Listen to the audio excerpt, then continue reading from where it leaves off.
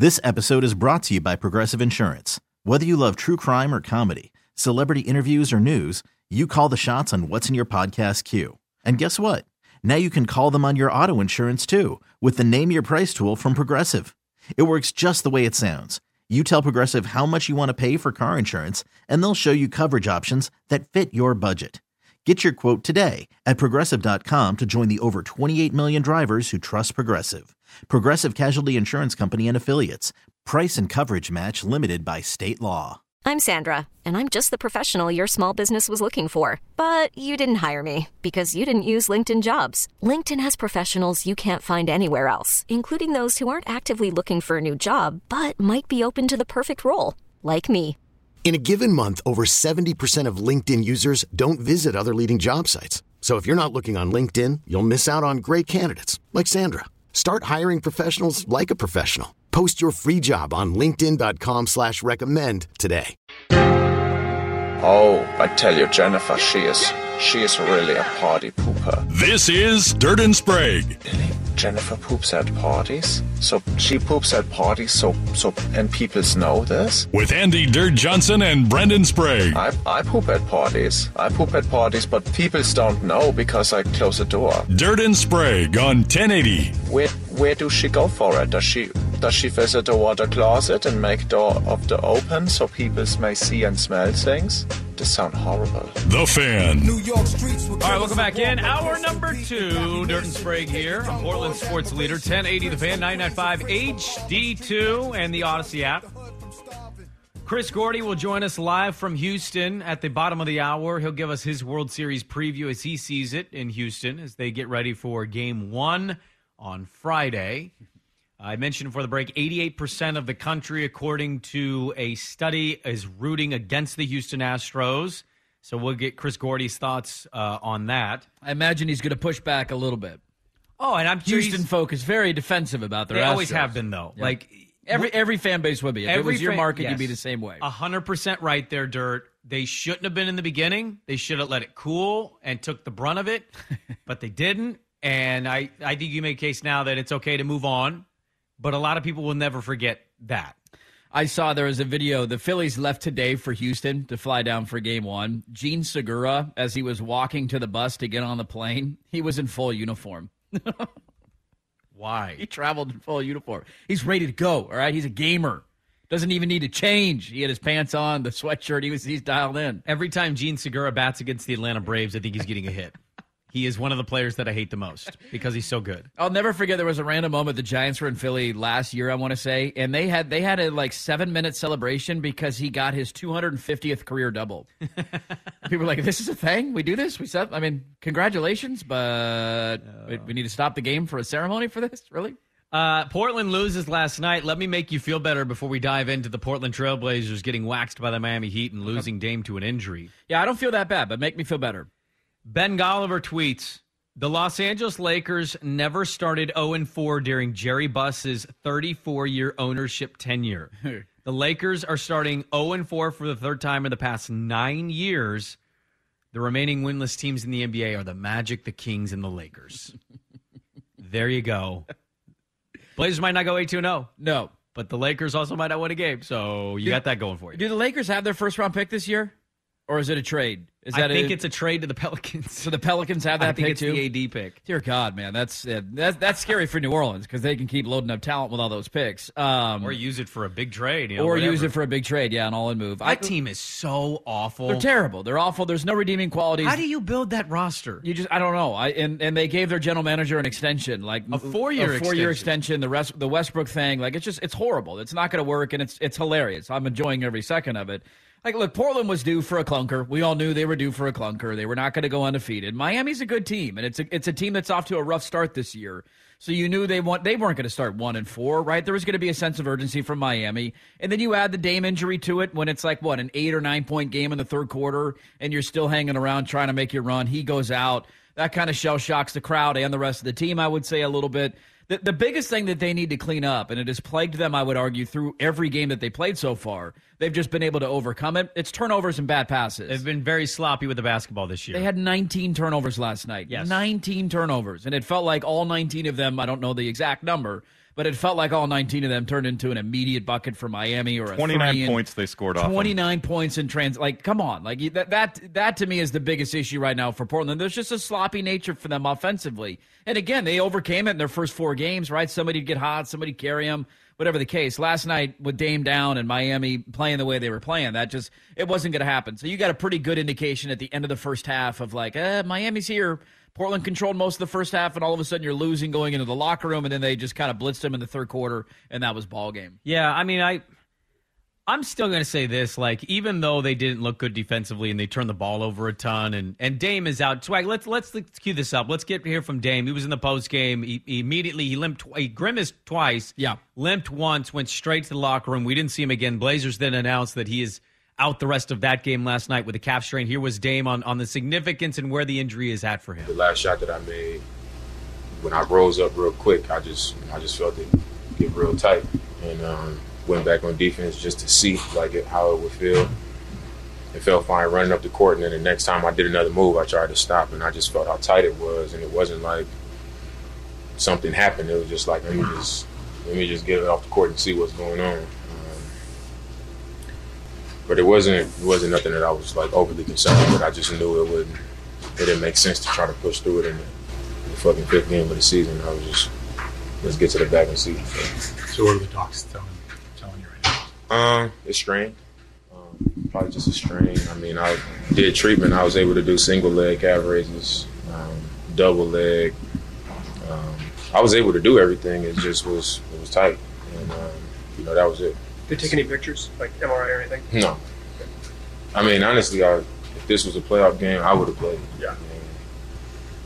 It would have been tight and uncomfortable, but I would have played. Sure. So, if that gives you any indication of like how concerned I am now or would have been, I would have been if it was really on the line. So there you go. He would have played if it was a playoff game. Their schedule is actually kind of nice for this recovery process. He won't play Friday.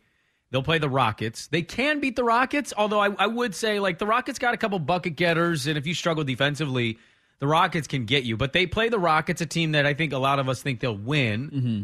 And then they don't play again until Wednesday. They get the Grizzlies next Wednesday, which is obviously a huge game just in the, hey, kind of see where you stand in the Western Conference. The Nuggets were a good test for this. The Grizzlies will be another good test as well. And we'll see if Dame is back by Wednesday of next week. That's a decent amount of time off for him.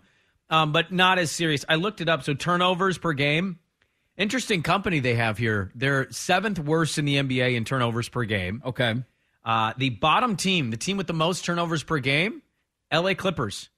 Huh. Utah's 29th.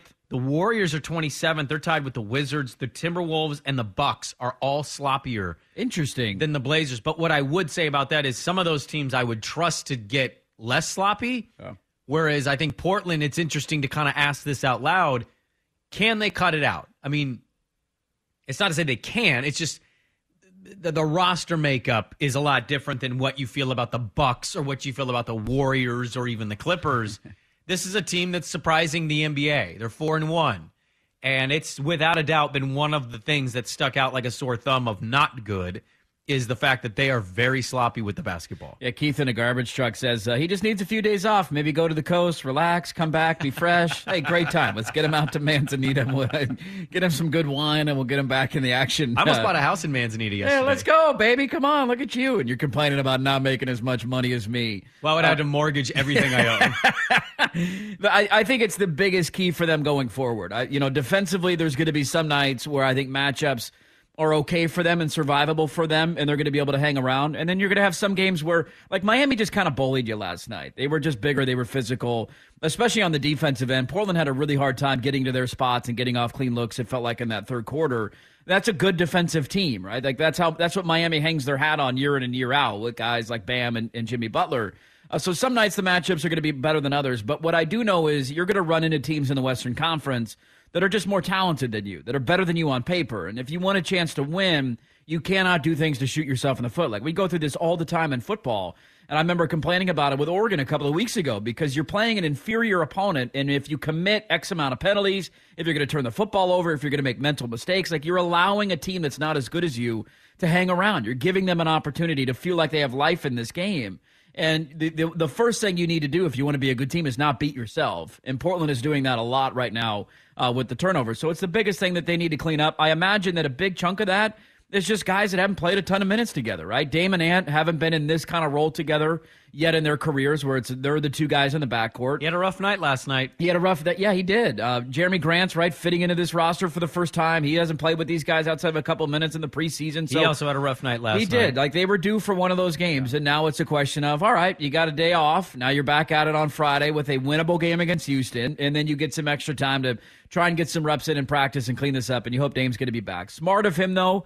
Like, if you feel anything in Game 5 of the regular season, get the hell out of there. That game doesn't mean anything. It's Game 5 of the regular season. And everything we've talked about, all the optimism, where could Portland go, what's the season going to look like? Sure. It all rides on the shoulders of the letter O, and you need him healthy. It does. I mean, there's a lot of teams that are in a similar spot. You lose your best player, and you're going to go way down significantly. I still think they're going to, they're going to have their ups and downs. My takeaway last night was like, oh, okay, yeah, playing a great game. Not surprised. It's still a style of basketball that's fun, and it's every night is kind of a coin flip because you just don't know what team are you getting. The team where everybody's hot and playing hard and diving and getting the loose ball and not turning the ball over a ton, or is it the team that's very sloppy with the basketball, gets stuck in switches defensively where Jimmy Butler is on the post against Anthony Simons? That's just egregious, a mismatch. Felt like that happened 3 possessions in a row. It's just like post up, post up, post up. And there's it doesn't matter if Ant is 6'5" or if he's 6'6". Like, that's just Jimmy Butler's a massive human being. Yeah, that's his game. So that's a tough matchup for them. I thought that going into the game. I didn't bet Miami. I bet a lot of random prop bets in a parlay.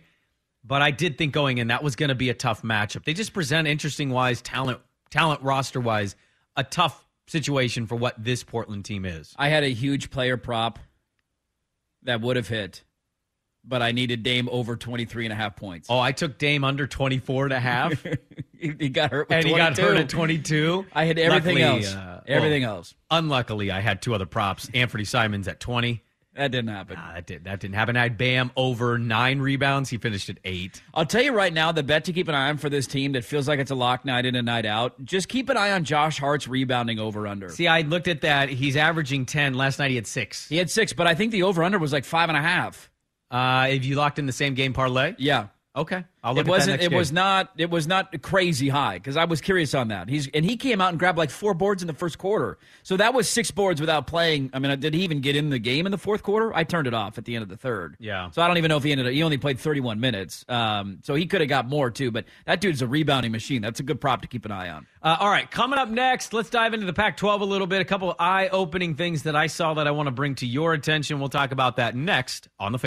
Odyssey celebrates Mother's Day, brought to you by T-Mobile. You can count on T-Mobile to help you stay connected on America's largest 5G network.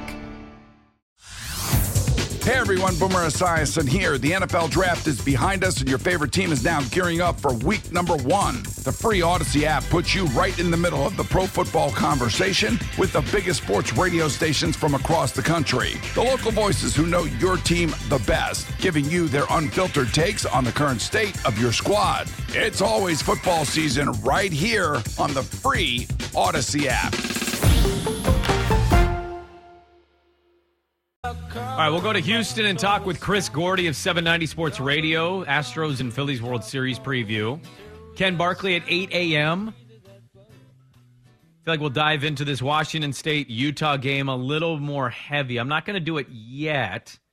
I saw this yesterday, and I wanted to bring it up on the show. We don't talk a whole lot. Like, I think in football, the conversation gets brought up the most is quarterback. Yeah. Right? Like, hey, who's the best quarterback? Hey, how about that quarterback? What about this quarterback? And we largely overlook skill positions and linemen, and we don't talk a whole lot about those guys. I saw a poll question yesterday I thought was interesting, and this is from at West Coast CFB. They're a West Coast, obviously, based account, and it's basically all Pac-12 stuff. And they asked, best Pac-12 receiver. These are the 4. Okay. I forget how to say the kid's name at UW. Odunze? I think that's how you say it. Yeah, okay, that's what I thought. Odunze. His numbers are crazy this year. Unbelievable. Yep. Rome Odunze, Troy Franklin, okay, Jordan Addison, or Jacob Cowing at Arizona. And, it's straight across best receiver who you vote for. The top 2 results, number 1, Odunze wins the poll question at 47.1%, and Troy Franklin comes in second. And all respect to these guys, Jordan Addison just won the Biletnikoff. And I've watched Jordan Addison play enough to go, yeah, he would be the best receiver on any team if you put him in any system on any team in this conference right now. These other receivers are great. It's Jordan Addison. It's not.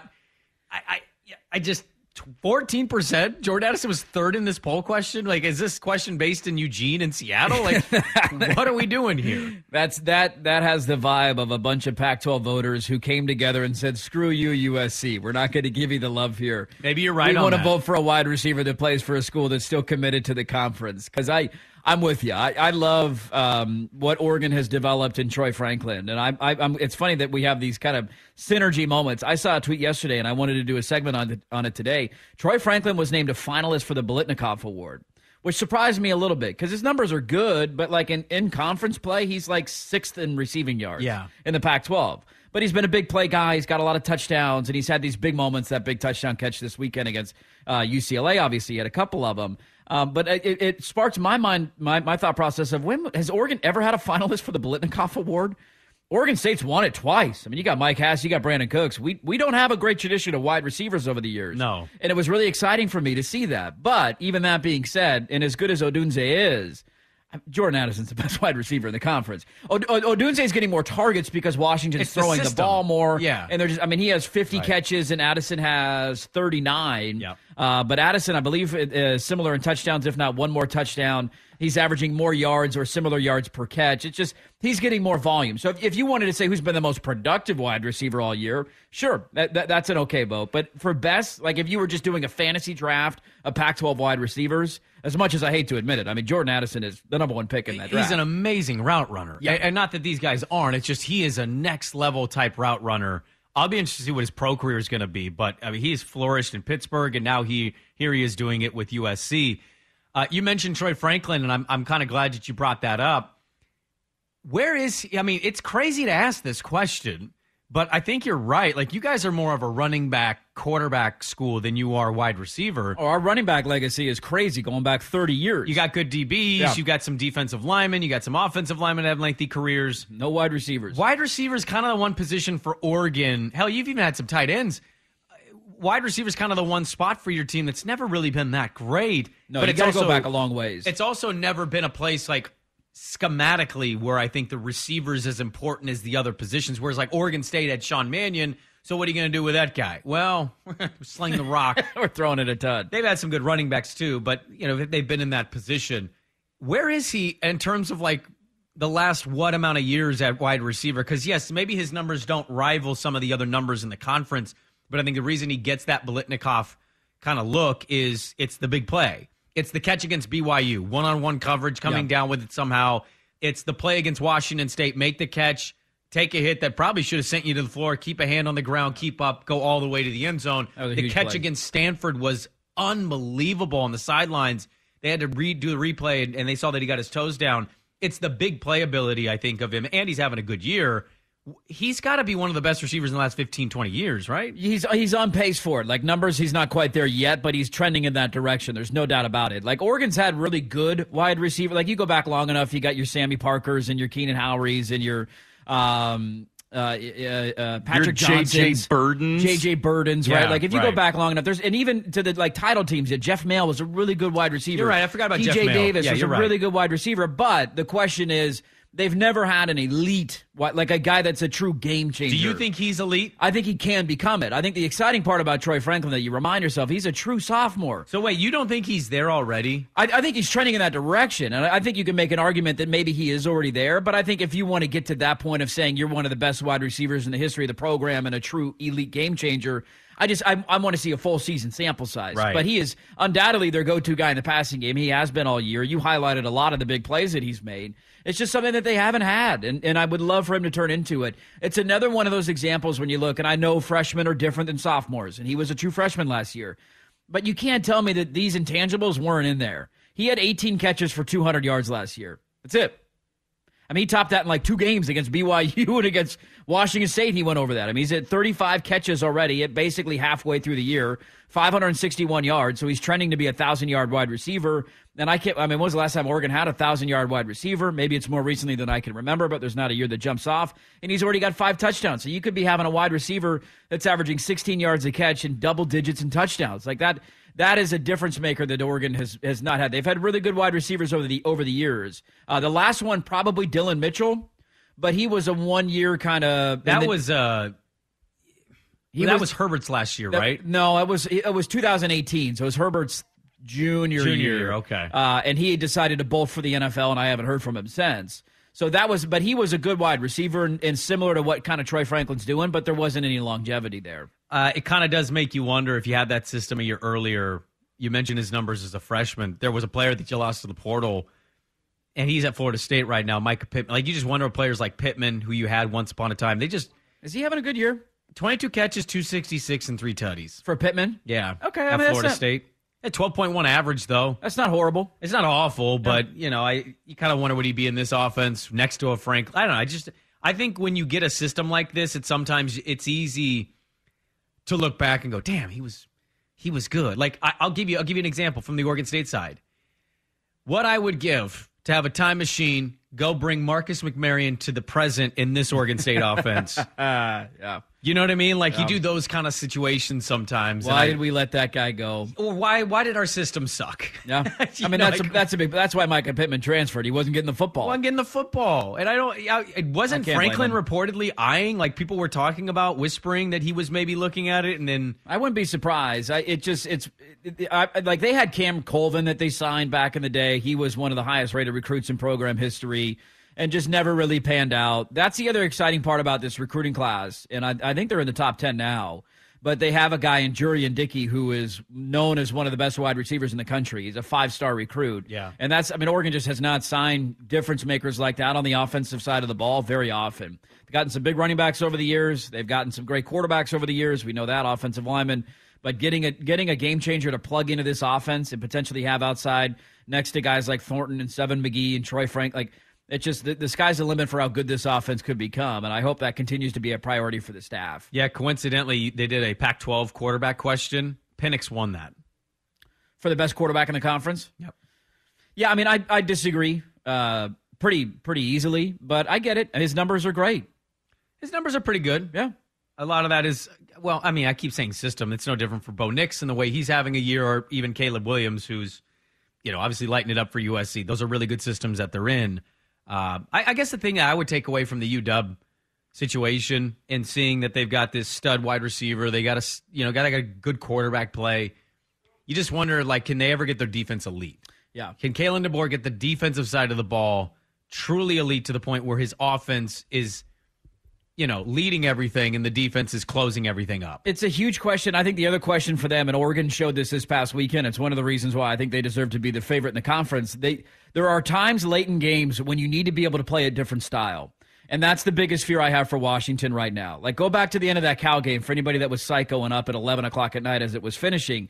They can't, being able to run the football and have a dominant offensive line and churn down the clock and say, hey, we got the ball with 7 minutes left and we're going to run this thing down to 0 and there's nothing you could do about it. That makes you really tough to beat. But Washington had a really hard time closing that game out. More one-dimensional. Right, they're one-dimensional. Washington State is similar to that. USC can get their ground game going, but their offensive line isn't necessarily elite. And when teams know you want to run the football, can you run the football on them? That is a huge strength for an offense to have. And there's not many in the conference that can do it right now. We got Kim Barkley at 8 a.m. We'll get into the Utah-Washington State football game tonight. Also got Thursday Night Football. We got Tom Brady in a must-win situation. And as Dirt pointed out, you also have Lamar Jackson in a must-win situation. Yeah.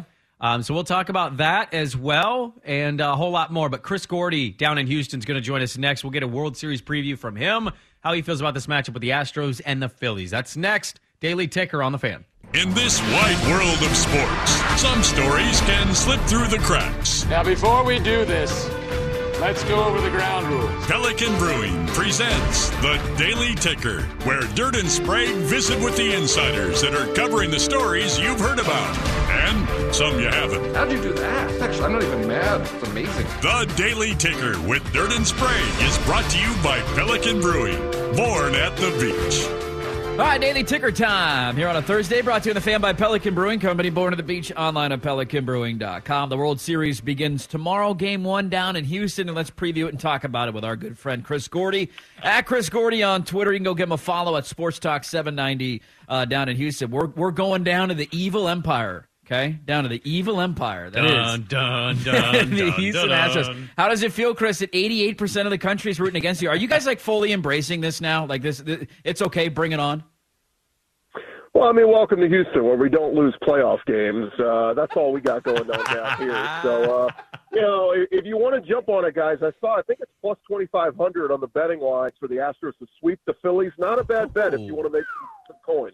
Has anybody ever gone undefeated in the playoffs? Like the whole thing? I think somebody told me it's happened before, but, you get screwed when you go back to, like, 1912, where they played, like, 4 games, and that was a sweep, So, it has happened before, but it would certainly be impressive for this bunch to do it. Well, Chris, I got to be honest with you, man. I'm a Turner baby up here in Portland. We don't have a team, so I gravitated towards the Bravos. I've always hated the Astros. Even for long, the cheating stuff and everything that went down when they were in the NL East, I hated them. And so my hatred's pure, and it's honest, and it's real. A lot of people picked up this hatred for that team when the investigation stuff went down. I asked this to my co-host, Chris, and I'll ask you. No matter how you felt about that storyline, and I always heard the other side of that, like, well, how many teams were cheating as well? I think there were a lot. Don't you think we're past the point where that should still be the narrative on this team, given that some of that talent's gone now and they still continue to not only get to the ALCS, but get to the World Series almost every year? Yeah, absolutely. And by the way, if you're rooting against the Astros, you must hate Dusty Baker. Do you also hate babies, too, and other great things? Do you hate sunsets? I mean, come on, man. Dusty Baker's like he's the easiest dude to root for. So, look, it's the further we get away from 2017, the more distant memory it is, particularly for the Houston fans. But other fans will not let them live it down. I mean, this is how stupid it is. There's only 5 dudes on the team from 2017. It's Verlander, McCullers, Jose Altuve, Yuli Gurriel, and Alex Bregman. And, if you want to make up fake narratives, sure, but if you want to go read the actual facts, Jose Altuve didn't partake in the cheating scandal, the banging on the trash cans. He was opposed to it. People get on him because, he should have spoken out and thrown his team under the bus and said, stop this cheating. Yeah, we all have that moral compass, but put yourself in those shoes and see if you do it when you're trying to win a title. Look, they've apologized for it. They did everything they could to move on from it, and people just won't let them move on. So it is what it is. I think those 5 guys want to win this title because it will be a, quote, clean World Series, and if they can add this to their arsenal, I think the 2017 one becomes more and more of a distant memory. Okay. So I think those 5 guys want to win it for that reason. But it's funny, these other guys, that have come up that weren't on the team in 2017, like Kyle Tucker and Yordan Alvarez and Luis Garcia and Framber Valdez, and I'm at Yankee Stadium and people are yelling cheaters at them, and Kyle Tucker's like, dude, I wasn't even here in 2017. What are you talking about? So it's just funny. It's something that will never move on from him. But it's funny. I'll go watch George Springer play for Toronto. Nobody's yelling cheater at him. I'm watching all these guys that have moved on. Marwin Gonzalez, who was one of the biggest cheaters ever that year, went to the Yankees. Yankee fans seem to forget that. Oh, no, he plays for us now. He's not a cheater anymore. So it's just stupid. People need to move on from him. As time goes on, we hear more and more about what teams were doing that year. The Rockies were doing something. Obviously, the Red Sox and Yankees had the Apple Watch scandal. Everybody was trying to relay signs. But Rob Manfred would have you believe it was only the Astros, the big bad Astros, that were trying to do it. Well, Chris, we've got one of the more beautiful coastlines in the world, and people that live here are telling me that our beach sucks. So, yes, people do hate sunsets and Dusty Baker. It is possible. Dusty Baker's a national treasure, damn it. I'm curious you brought that up. We're talking about Chris Gordy of Sports Talk 790 in Houston, at Chris Gordy on Twitter. Like, it is crazy. The run that they've been on is nuts, right? To, go to this many ALCSs, to continue to win at a high level, despite, as you mentioned, only 5 guys from that original team that won that championship that are still hanging around. Is there a built-in sense of pressure for them, though? Like, we give our producer a lot of crap. He's a Dodger fan. I'm a Giant fan. So I love making fun of him because his team has only won 1 championship in 30 years, and it was the COVID year. That's a no-count season. 80-game season, right? Neutral site. I'm not counting that crap. Go win a real World Series. I'm assuming that hangs over the head of the Astros. Why does Swag need to catch a stray in your question? Well, hold on. I'm making a larger point. I'm assuming that hangs over the head of the Astros, where it's like, hey, the only one of these you won. was the one where you were connected to cheating, right? You lose to the Nationals, you go back and lose. You've been back a couple of times, and you had the Braves last year, obviously. So is there a built-in sense of pressure to just get that monkey off your back and say, see, that wasn't the reason we won a World Series?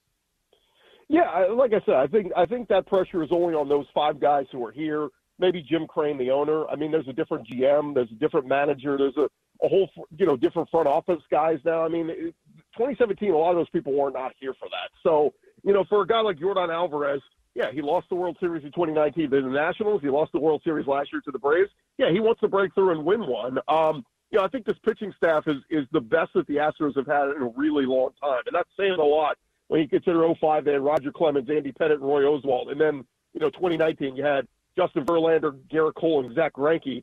This mix of Verlander, McCullers, Christian Javier, Framber Valdez, it's unbelievable how good the starting pitching has been. And then the bullpen has been nails. Ryan Presley has been lights out as a closer and all the guys in between. So to me, the pressure is more on, the hitters in this series. Philly's got a couple of good front-end starters in Nola and Wheeler, but after that, it's a little sketch. So I think the hitters need to come through and find a way to scratch across some runs because they never put up a crooked number in any of those games. They were all close. The 3 games they swept against Seattle, the 4 games against the Yankees. I think Game 3 was 5-0, but all the rest were one or 2 run scores. So a little bit of pressure on them. But how about this for pressure, guys?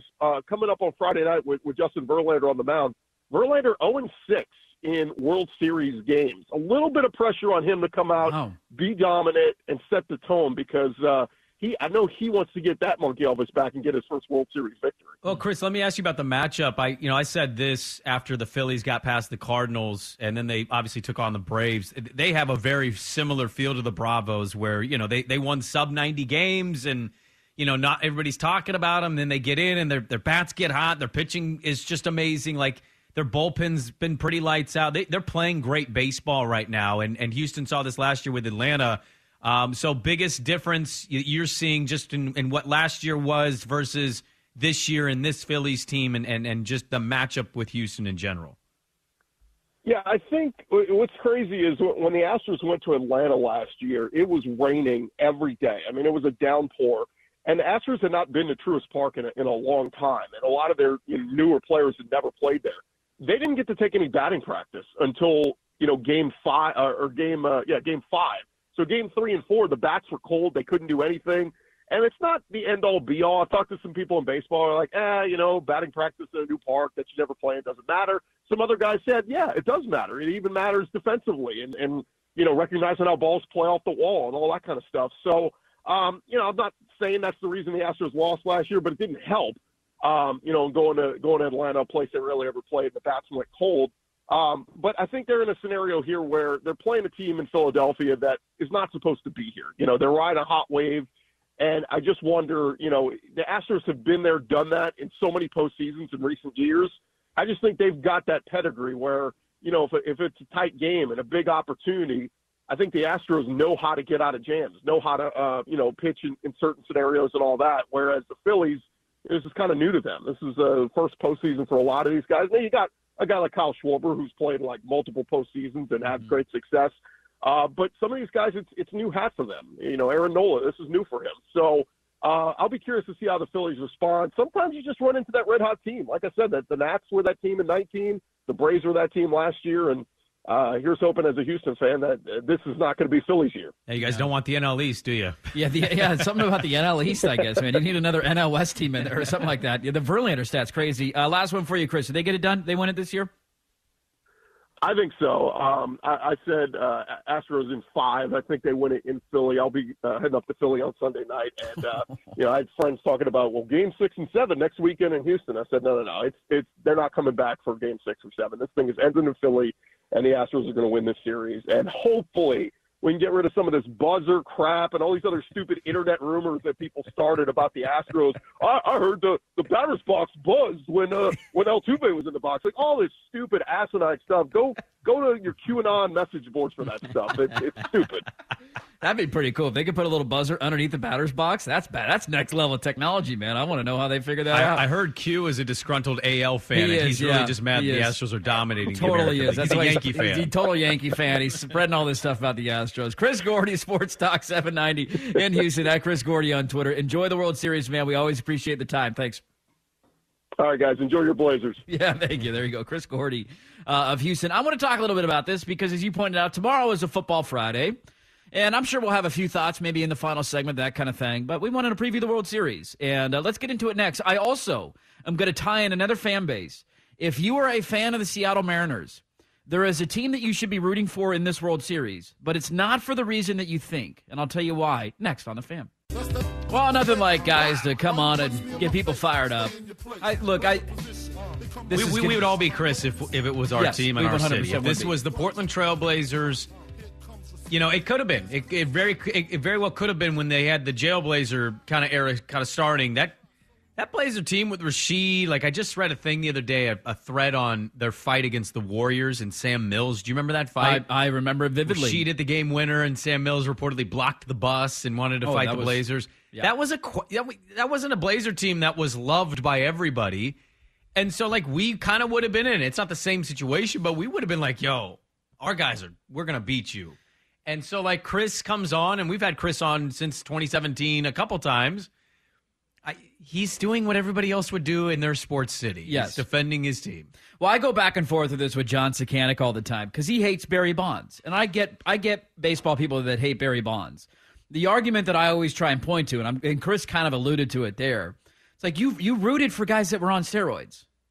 So is it just because he was better than them on steroids? That's why you hate him?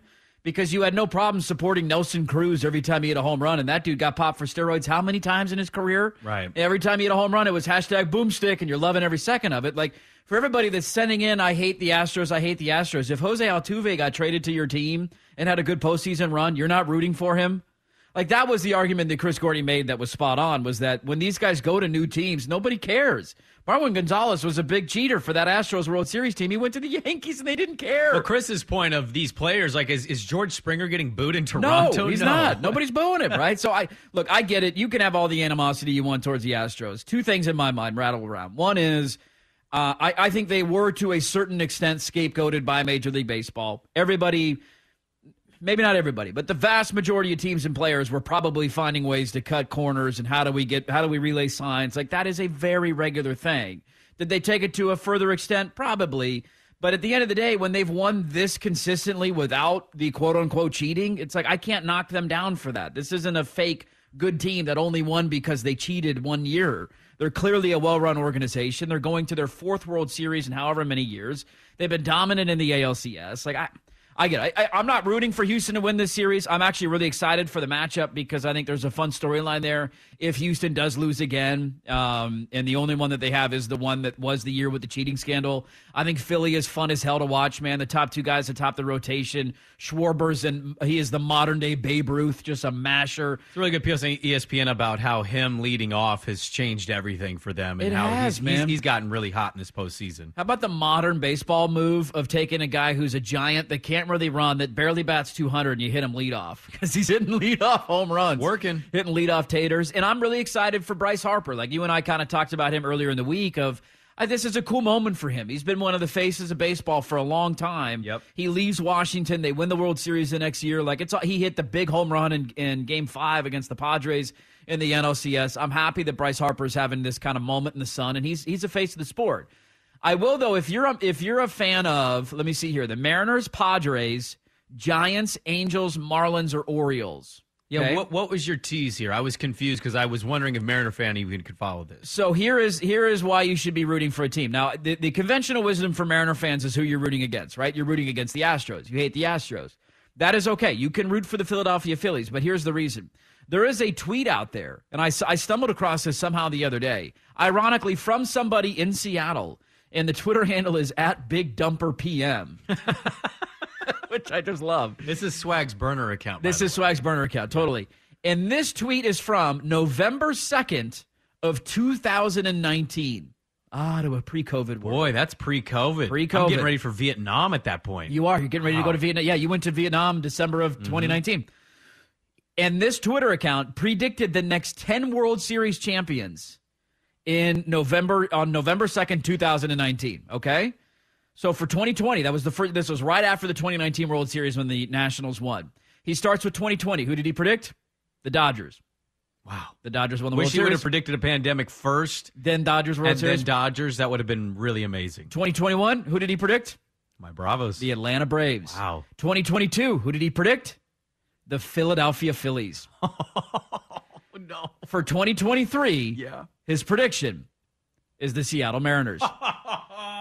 So I think the synergy shows. So you want to root for the Phillies? I mean, you were already rooting for the Phillies originally, but my tease was for a reason you don't know. The Big Dumper PM on Twitter has the time machine, and he's seen future World Series champions. I'm glad to announce my Giants will be winning one in 2026. The Mariners will get a second in 2025. You're going to go 2 in 3 years. Who wins it in 24? 24 is the San Diego Padres.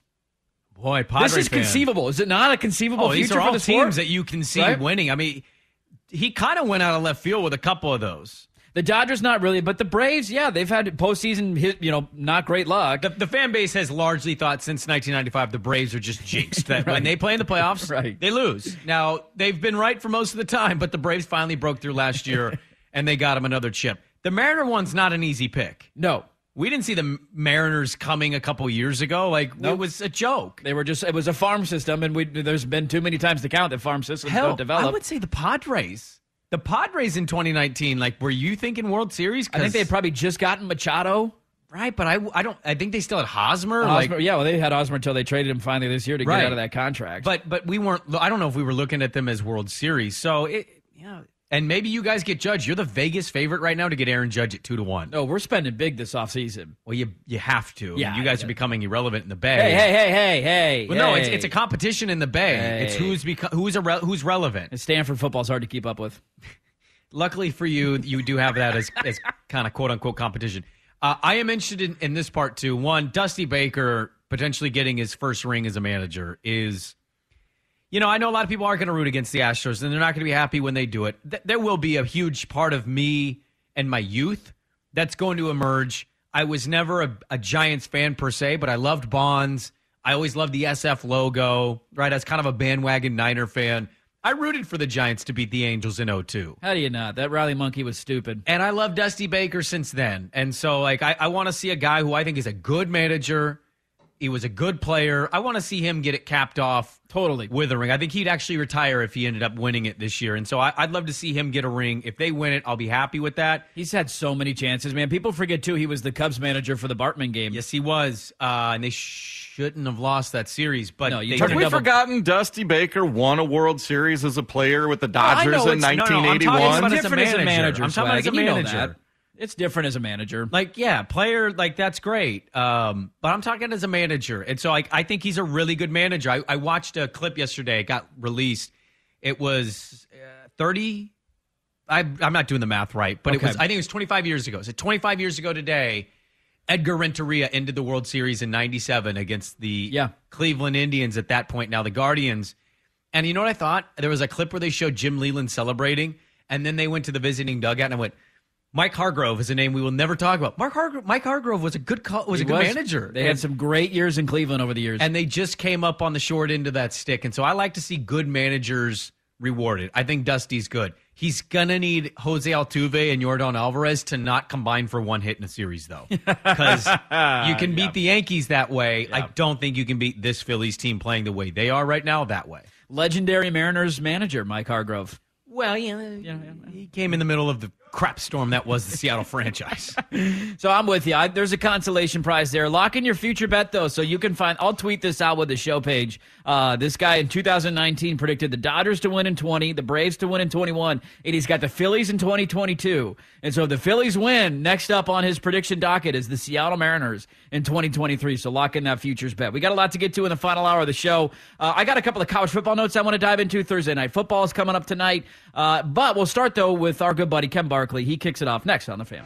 Odyssey celebrates Mother's Day, brought to you by T-Mobile. You can count on T-Mobile to help you stay connected on America's largest 5G network. Hey everyone, Boomer Esiason here. The NFL Draft is behind us and your favorite team is now gearing up for week number 1. The free Odyssey app puts you right in the middle of the pro football conversation with the biggest sports radio stations from across the country. The local voices who know your team the best, giving you their unfiltered takes on the current state of your squad. It's always football season right here on the free Odyssey app.